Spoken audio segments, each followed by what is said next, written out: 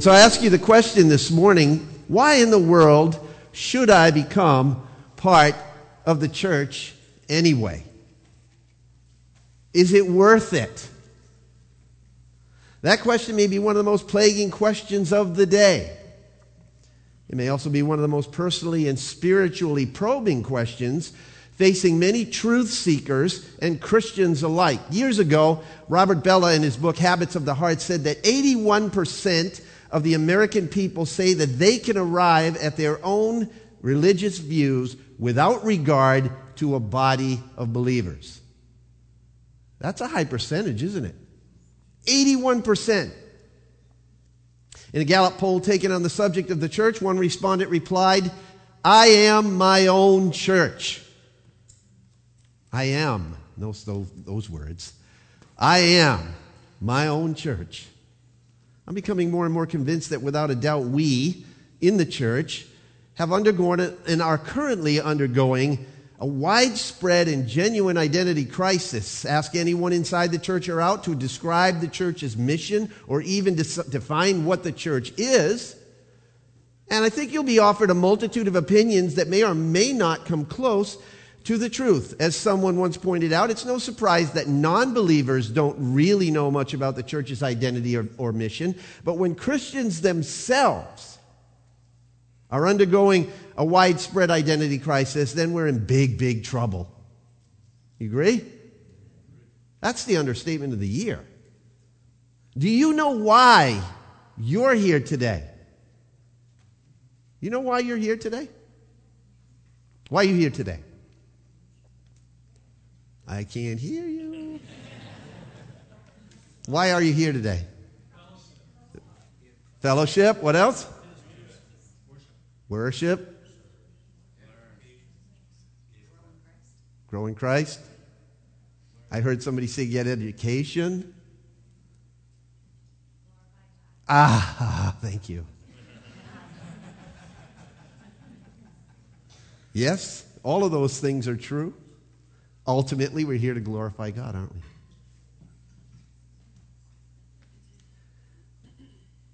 Many people are confused about why they're in church on Sunday mornings or in church at all.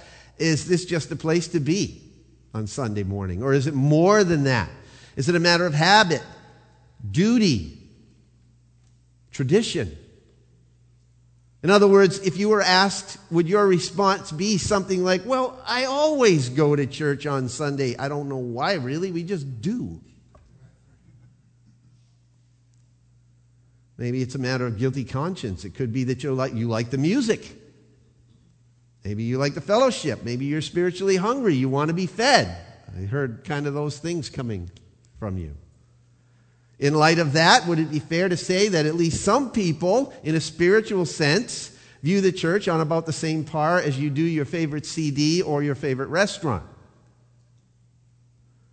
In other words, do we really understand the importance of the church as Christ has revealed it to us? Let's be honest this morning, okay? My deep conviction is that the average church attender desperately, myself included, could use a dose of healthy biblical truth on what the church really is and what Christ is calling it to do. Loyalty to the church today is all too often motivated by a consumer mindset or a McChurch mentality, as some people have said. You know, there's a new study out today, the largest growing population right now among church people, 31% or something like that. They identify themselves as the Dones. You know what the Dones are? The Dones who are done with church. They're not done with God, but they're done with church. And there's another population that's growing that's coming up right behind them. You know what they're called? They're called the almost dones.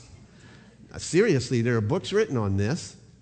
And they're right on the cusp. They're right on the edge of walking out of the church. And these people are not liberals. These people are not, your typical, I don't need church type. These are conservative people that have been in the church for years and years and years and have become disillusioned with it. The almost dones. And in some regard, there is a whole group of people that have this consumer mindset. You come, you look, you take what you want, you get your fill, and then you leave. That's what I did last night at a restaurant, and we went out to dinner with my son, went to the salad bar. What do? You go, you look it all over, you pick and choose what you want, what you like, you fill your plate, you go back to your table, you eat it all up, and luckily, if you're not too stuffed, you can eat your main course, right? People pick and choose what suits their particular tastes, and they move on from church to church. The church consequently becomes another retail outlet through which people flow looking for the best deal, the lowest cost, with a pleasurable variety of choices. Now you're saying, boy, he's pretty cynical about the church, isn't he? No, I'm not. That's the point of this message. But there are a lot of people that feel this way. So what about commitment? So what about loyalty? So what about engagement in the body of Christ, right? Many articles have been written regarding this consumer approach. George Barna stated some time ago that the average adult thinks that belonging to a church is good for other people, but represents unnecessary baggage and bondage for himself. That's a quote. That is completely contrary to the New Testament teaching about the church. Amen? Membership in the invisible church without commitment to the local church assembly is never contemplated in the Bible. I'll challenge you with that. If you can find a place where it is, then you come and talk to me, and I'll definitely look at that. But as I can see it, as I study it, membership in the invisible church, the universal church, is never contemplated, without a commitment to a local assembly, is never contemplated in the Bible. Christianity is more than just a private transaction with Jesus Christ. Much more than that. Commitment to the visible church is absolutely important. Why? Because it is the primary means by which Christ is manifested to the world. Let me say that again. The local church is the primary means by which Christ is manifested to the community. You know why? Because we are the body of Christ. If you have 1,000,001 excuses as to why you're not committed to the church, and you wouldn't because you're here, right? Then a person probably doesn't understand the relationship of Jesus Christ to his church. Let me put it another way. You cannot be totally committed to Christ and be marginally committed to his church. The two are inseparable. Genuine commitment to Christ creates a genuine concern for the church. Now, as I launch this new series on the church, I want to begin by emphasizing the necessity of knowing what it is that we come into when we become part of the church of Jesus Christ, and we want to know it from his point of view. So for these first two messages, I want to look at just exactly kind of what we come into as the church, and then the next following few messages, we're going to look exactly at what Jesus Christ has to say to the church today through the 7 churches of Revelation. Wouldn't it be nice to sit down over coffee with Jesus and say, Jesus, tell me, what do you think about the church? What would you like the church to know today? Wouldn't that be a great conversation? I don't think so. Yes, it would, but we might not like what we hear. And we have this word in Revelation to the 7 churches that's representative, I think, of all the church throughout history. And Jesus is speaking through what he spoke to them to us. So if we want to know what Jesus has to say to us today, we're going to find out through those churches, through the word. Amen? But for right now, let's look at Hebrews and what Hebrews has to say about what it means to come into the body of Christ, kind of through the back door. We're really going to be talking about the gospel and its contrast to the law. But it's going to show us from Jesus' point of view, from the writer of Hebrews' point of view, what the church really is. You know, Unless we embrace this accurate and true view of what the church means to Christ, we will never have a healthy view of it ourselves. Never. So Hebrews chapter 12, verses 22 to 24. I love this passage of Scripture. Especially because it's so picturesque, if you think about it in your mind. Okay? Look at verse 22. Well, let me back up and give you some context. I'm going to start in verse 18. We're looking at the contrast of Sinai versus Zion. For you have not come to a mountain that can be touched, into a blazing fire, into darkness and gloom and a whirlwind, into the blast of a trumpet and the sound of words, which sound was such that those who heard it begged that no further word be spoken to them. That's what the Old Testament saints came to at Sinai, right? For they could not bear the command, if even a beast touches the mountain, it will be stoned. And so terrible was the sight that Moses said, I am full of fear and trembling. But you have come to Mount Zion and to the city of the living God, the heavenly Jerusalem, and to myriads of angels, to the general assembly and church of the firstborn who are enrolled in heaven, and to God, the judge of all, and to the spirits of the righteous men made perfect, and to Jesus, the mediator of a new covenant, and to the sprinkled blood which speaks better than the blood of Abel. Oh, that is a mouthful of theology.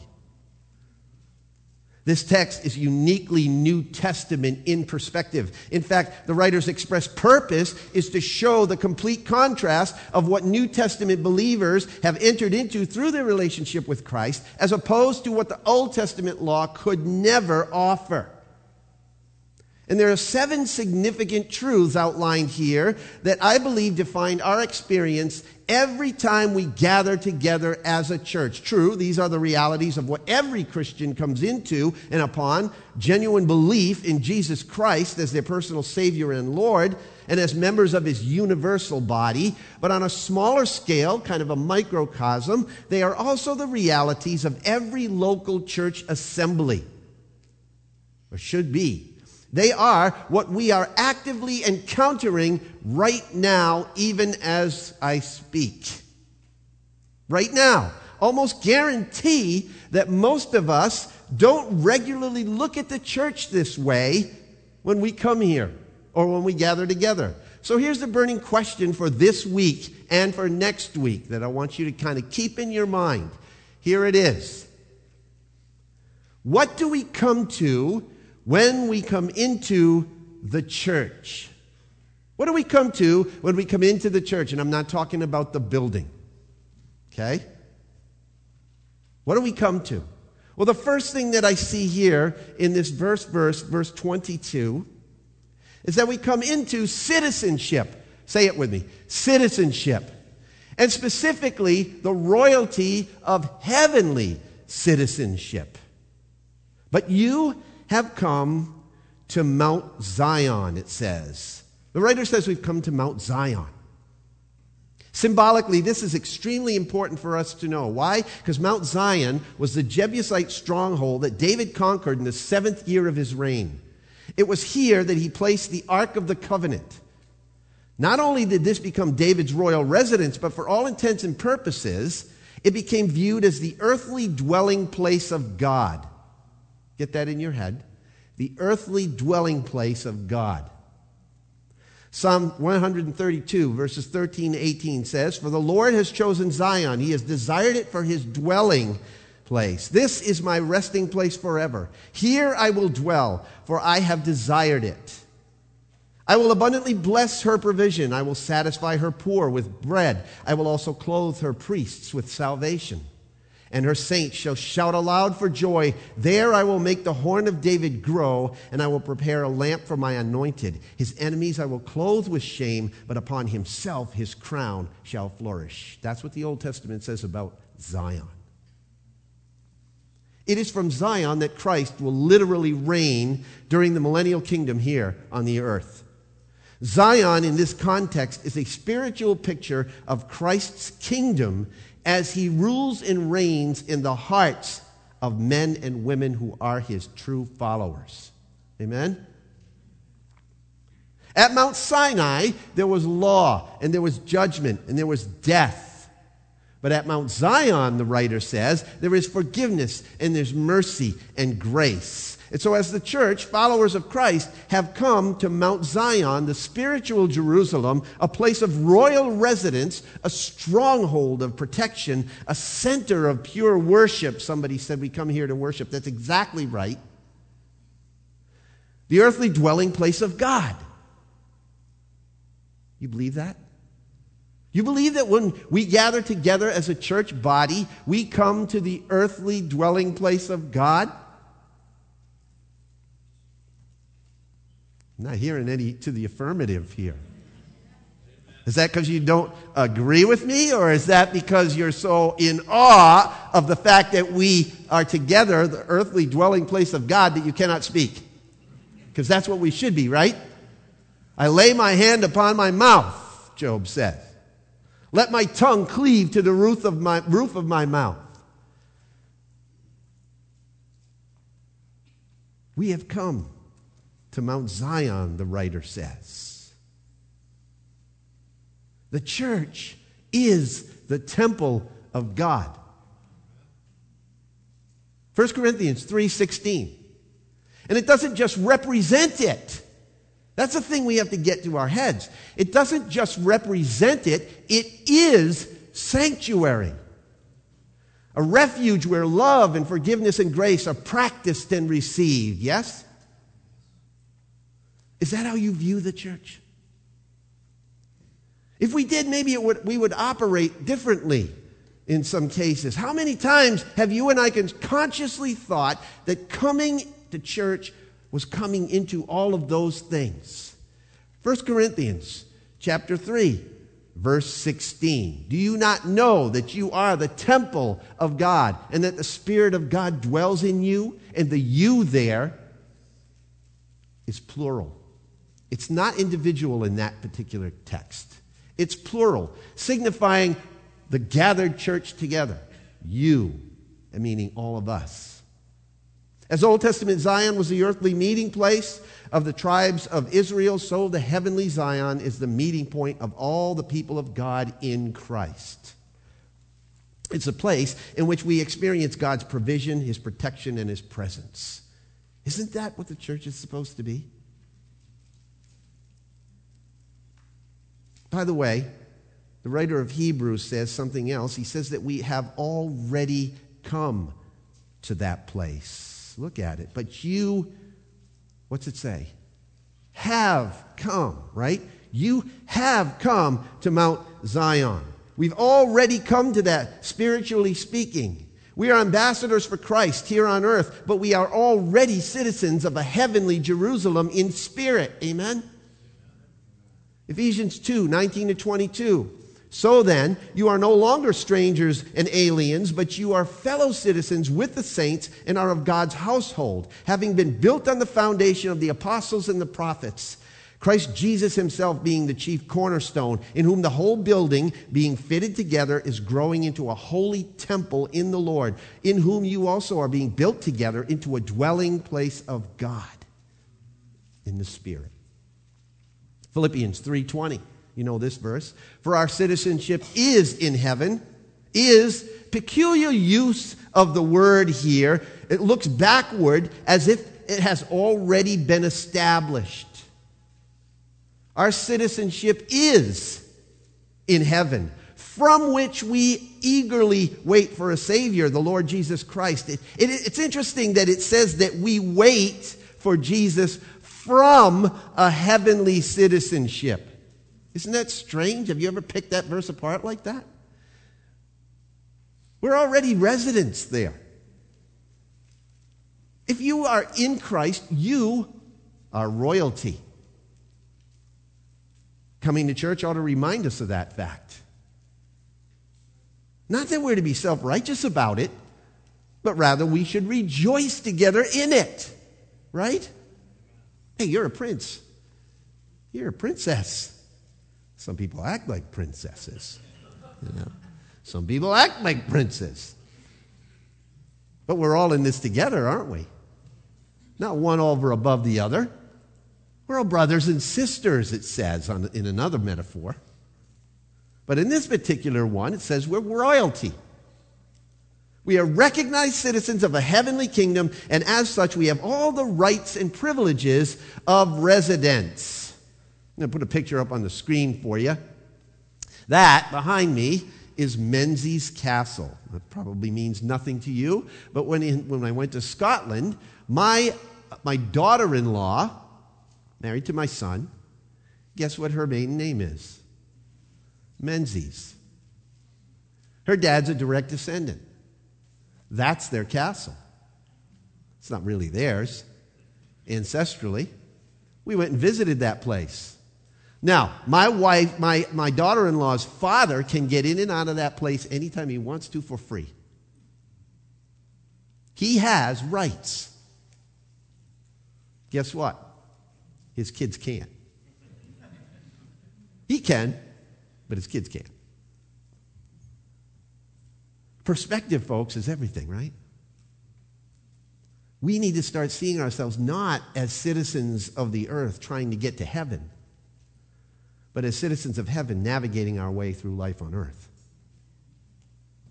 We need a new perspective, an Abraham perspective, to put it mildly. As Christians, we can realize what Abraham and Sarah and the Old Testament saints were constantly looking for. Back up a few verses in chapter 11 in Hebrews, 11 verses 10 and 16.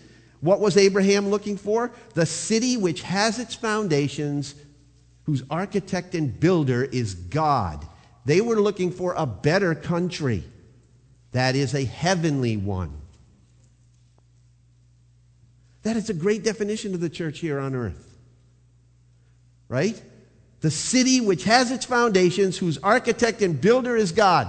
That's a great definition of the church on earth. When will we start believing that? When will we start living that? When we gather as the church, not only should we realize that we've come to Mount Zion, the heavenly Jerusalem, but one of the most striking truths that's stated here is that we have come to the city of the living God. The city of the living God. A living God signifies a living church. Amen? It possesses vitality. It's alive, and it's functioning vigorously. As one commentator has observed, the mention of the living God emphasizes the thought that the city is no static affair.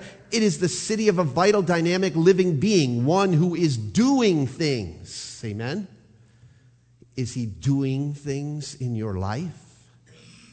He's doing them in mine. Sometimes it's not always pleasant. What's he doing in your life? See, I think we need to get it through our heads and into our hearts that the church is a living organism. It's not just a dead organization. It's a living organism. Otherwise, on the outside, it may have all the appearance of life to the world around us, yet within its walls it will be dead for lack of spiritual power. We don't want that, do we? Fiery evangelist Billy Sunday. I love this story. He used to relate to this story of a well-known town atheist who was seen running vigorously to a burning church building, intent on helping others subdue the flames that was on fire. The neighbor watching the whole event said to him, "Oh, this is something new. I never saw you so excited to go to church before." To which the atheist replied, "Well, this is the first time I've ever seen the church on fire." What a convicting statement that is. It's convicting. Yeah, that's right. Let her burn all night, right? I recall that Jesus had a more convicting statement than that, which we will look at in much more detail in the coming weeks. But writing, just to give you a cursory preview, writing to the sleeping, fruitless church at Sardis, Jesus says this in Revelation 3, verse 1. "I know your deeds. You have a reputation of being alive, but you are dead. Now, if you were sitting over coffee with Jesus and he said that, I think my coffee would be like, what? Strengthen what remains, Jesus says, and is about to die, for I have not found your deeds complete in the sight of my God. Remember, therefore, what you have received and heard, and obey it, and repent. But if you do not wake up, I will come like a thief, and you will not know at what time I will come to you. As you can see, we're in for some good stuff in the 7 churches of Revelation. And some not so good stuff. You want to know what sets the church on fire? Spirit-filled people. Not angry-filled people. Spirit-filled people. People who burn in their hearts for God. It's being part of a thriving, growing body of believers, of people called out from a dead existence in the world. We've been called out from a dead existence in the world, haven't we? Amen? Why would we want to go back to that? A live church is not static, it's dynamic. It lives, it breathes, it grows, it moves. It will never stay still. It will never get stale as long as the Holy Spirit is involved. John chapter 3, verse 8 says this, the wind blows wherever it pleases. You hear the sound of it, but you cannot tell where it comes from or where it's going. So it is with everyone who is born of the Spirit. Amen? Living Church moves with the times, yet maintains its message, its solid message. It knows the difference between tradition and traditionalism. Tradition is the living faith of those now dead. Traditionalism is the dead faith of those still alive. Traditionalism will kill a church. It's a rut. You know what a rut is, right? A rut is one step removed from a grave, because a rut is nothing. You know, a grave is just a rut with the two ends kicked out.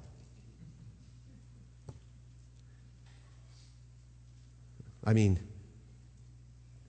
put in, I should say. In the church, we have come to the city of the living God, the Mount Zion, the heavenly Jerusalem. We are living citizens of a living kingdom. We have the privileges of royal citizenship. Secondly, we've got something else. It's not just citizenship that we come to when we come to the church. We come to celebration. Celebration. And it's the glory of angelic celebration. Verse 22 again, the second part of that verse. You have come to Mount Zion, to the city of the living God, the heavenly Jerusalem, and to myriads of angels. The NIV translates the true sense of this phrase very accurately. It says, you have come to thousands upon thousands of angels in joyful assembly. Imagine the idea that when we gather as the church, we are in the company of thousands upon thousands of angels. What an incredible thought that is, right?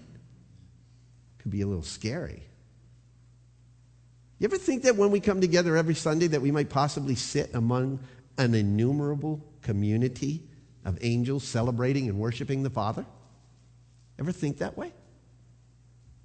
Could they be all around us, right next to you, sitting in between you in the pews, hovering over our heads? No, you can't see them, but the thought that they're there in holy array, praising and singing together with us truly should change the tenor of our gathering, wouldn't you say? Would you like a picture? Revelation 5, verse 11 says, Then I looked and I heard the voice of many angels around the throne and the living creatures and the elders, and the number of them was myriads of myriads and thousands of thousands. But to be honest, I know you're thinking that text takes place in heaven. Some of you may have picked up on that. Is there any scriptural support at all for the fact that angels may be worshiping among us in our earthly assemblies? Well, I have searched the scriptures high and low for hard evidence that angels may indeed be worshiping with us, and frankly, I could not find any concrete evidence of that. However, I have found evidence to strongly imply that angels are indeed present and clearly observing us and are also ministering to us. Angels may indeed move in and out among us, as Hebrews 1:14 indicates, as ministering spirits sent out to render service for the sake of those who will inherit salvation. That's us. Hebrews 13:2 says that we can entertain angels without even being aware of it. Luke 15:10 speaks to the fact that there is joy in the presence of angels of God over one sinner who comes to repentance. 1 Corinthians 11:10, in this very difficult context in which Paul cautions the Corinthian women of refusing to cover their heads in the church gatherings as a sign of humility and as an attitude of submissiveness, seems to imply that angels who observe the conduct of believers in their church gatherings may be offended, who themselves are in submission to God. So they're observing us according to that text. 1 Timothy 5:21 is by far the most clear indication of the presence of angels among us, in my opinion. Paul says, I solemnly charge you in the presence of God and of Christ Jesus and of his chosen angels to maintain these principles. So that's what the scripture has to say. You can form your own conclusions. Yet beyond this, I cannot go. I don't want to mislead you. Maybe it's going too far in suggesting to you that an angel is sitting right next to you, in between you and your spouse. Yet on the other hand, there is very real possibility that it could be true. The bottom line, however, is that physically, as the church, we will one day be in heaven worshiping God in the midst of a glorious angelic celebration. And positionally, according to Hebrews, positionally, that is a reality now. It's already taken place. Therefore, whenever we praise and worship the Lord, we can be assured that myriads of angels accompany us with one voice and one spirit in worship. Suffice it to say, as one author notes, the vastness of angelic ministry just cannot be measured. Their numbers are too countless, their ministries so varied, their natures so refined, that ordinary man has difficulty even grasping that they could be involved with him. They're engaged in spiritual battles, pushing back the forces of evil from the children of God. We may never meet them, see them, or even sense their presence in our lives, but we have the testimony of his word that they are there. And according to Deuteronomy 33:2 and Galatians 3:19, myriads of angels were on Mount Sinai when Moses received the Ten Commandments. They were there. In Daniel's vision of heaven, he saw that thousands upon thousands were attending him and myriads upon myriads were standing before him in Daniel 7:10. As true worshipers of God through the saving power of the gospel, we are numbered with an incredible heavenly choir when we worship as the church. However, I need to caution you. Although these heavenly beings may be observing us and ministering to us in the church, we do not come here to worship angels. We come to worship God with the angels.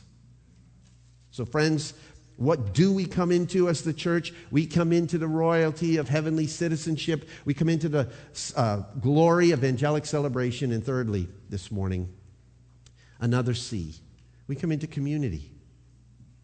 We come into community, specifically the company of a privileged community. Verse 23, to the general assembly and church of the firstborn who are enrolled in heaven.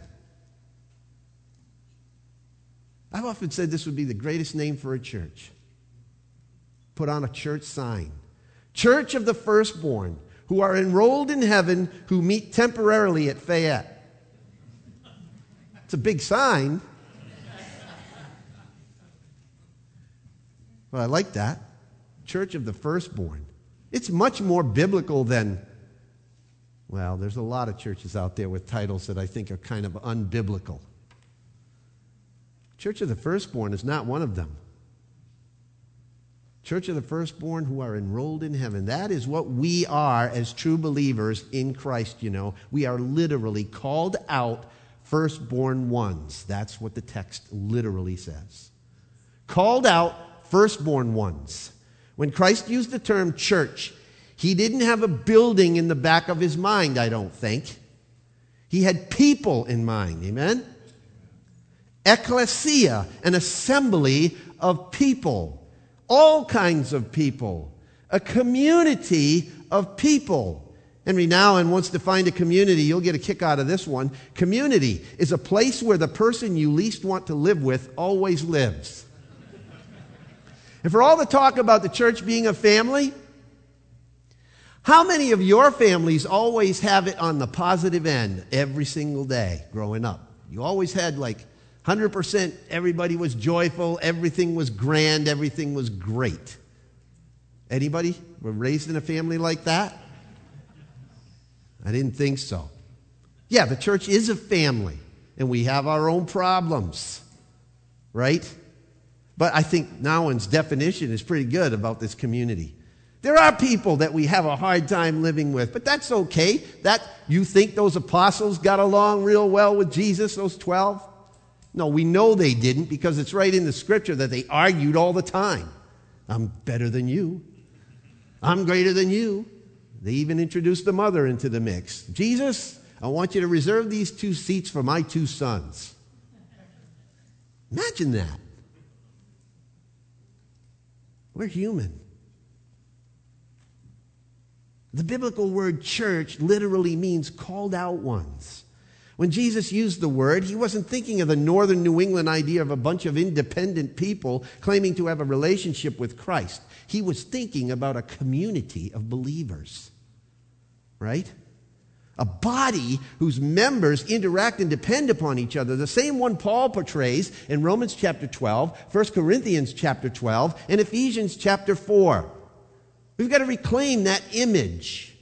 Rick Warren once put his finger square on the issue when he wrote, any organ that is detached from the body will not only miss what it was created to be, but it will also shrivel and die quickly.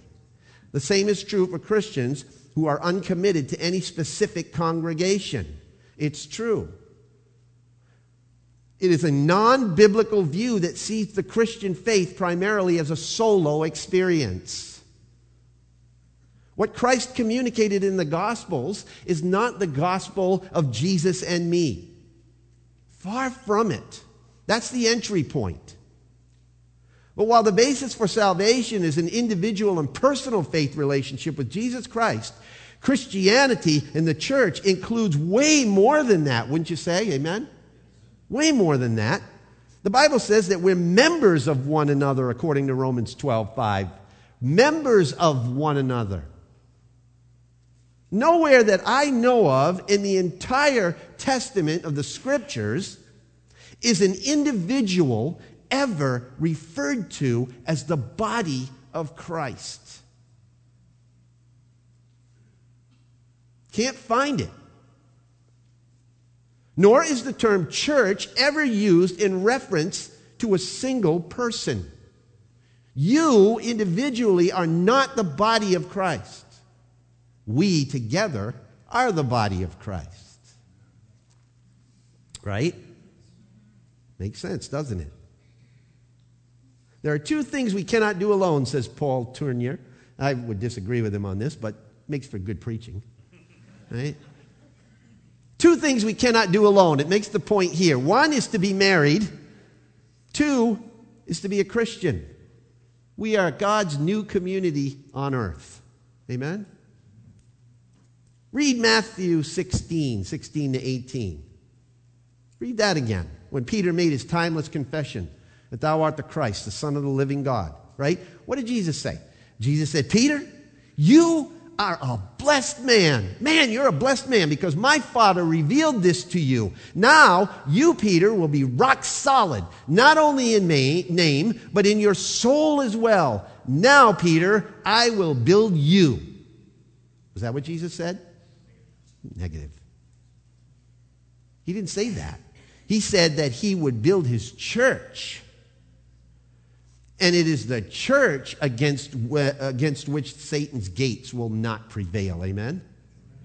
A well-known author has said that when we confess Christ, God's response is to bring us into his church. We become part of his called out people.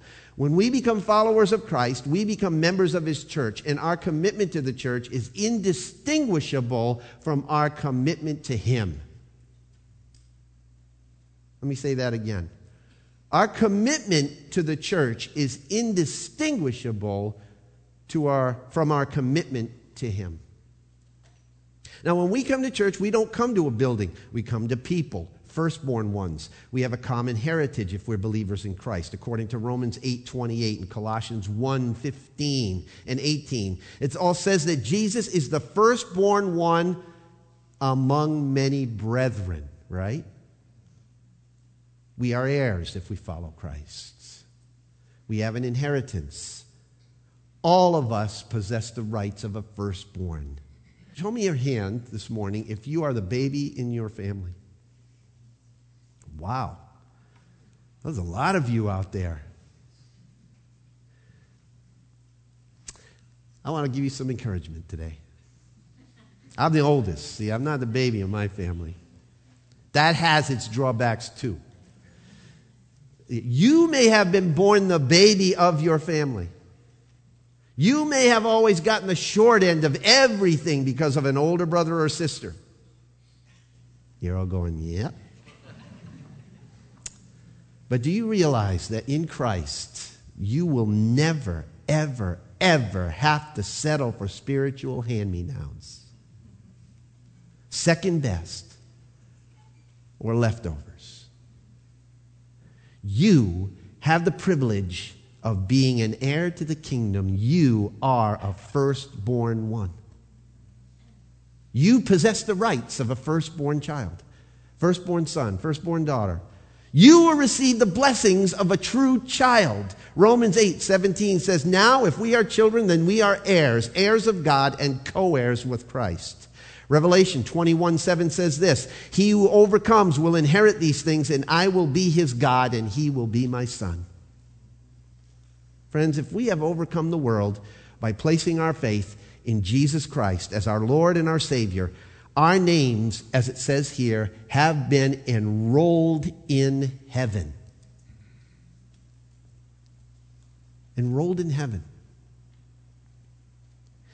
Ever gone to a packed hotel or an exclusive restaurant and tried to get in without a reservation? Anybody ever have that experience? I have. And then you hear from the guy, the host, right? Sorry, I can't find your name.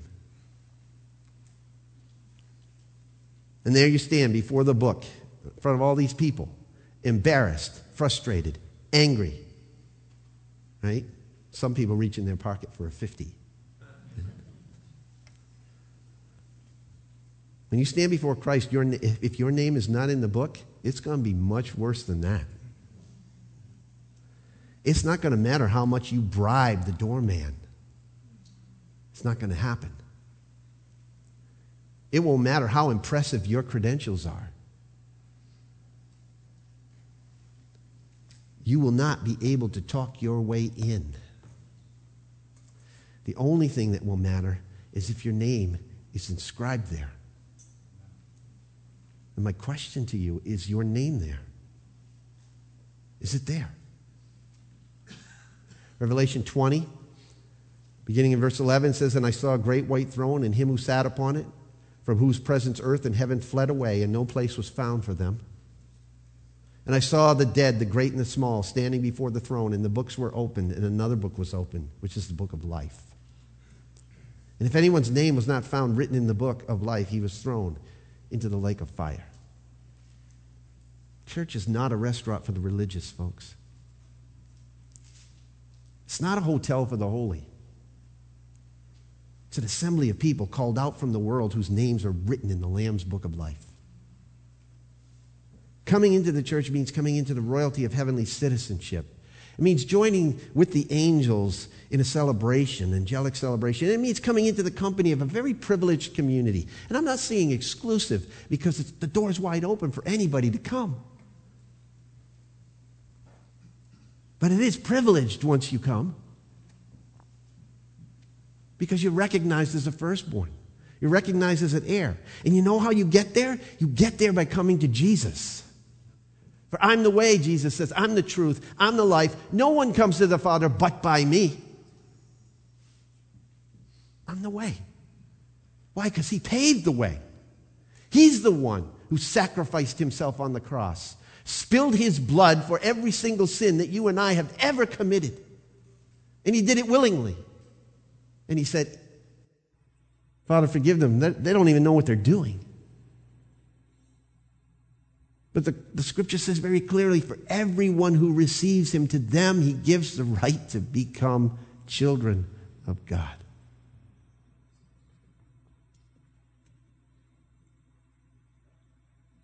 And we don't have a dead Savior either. We have a living Savior who rose from the dead on the third day. Amen?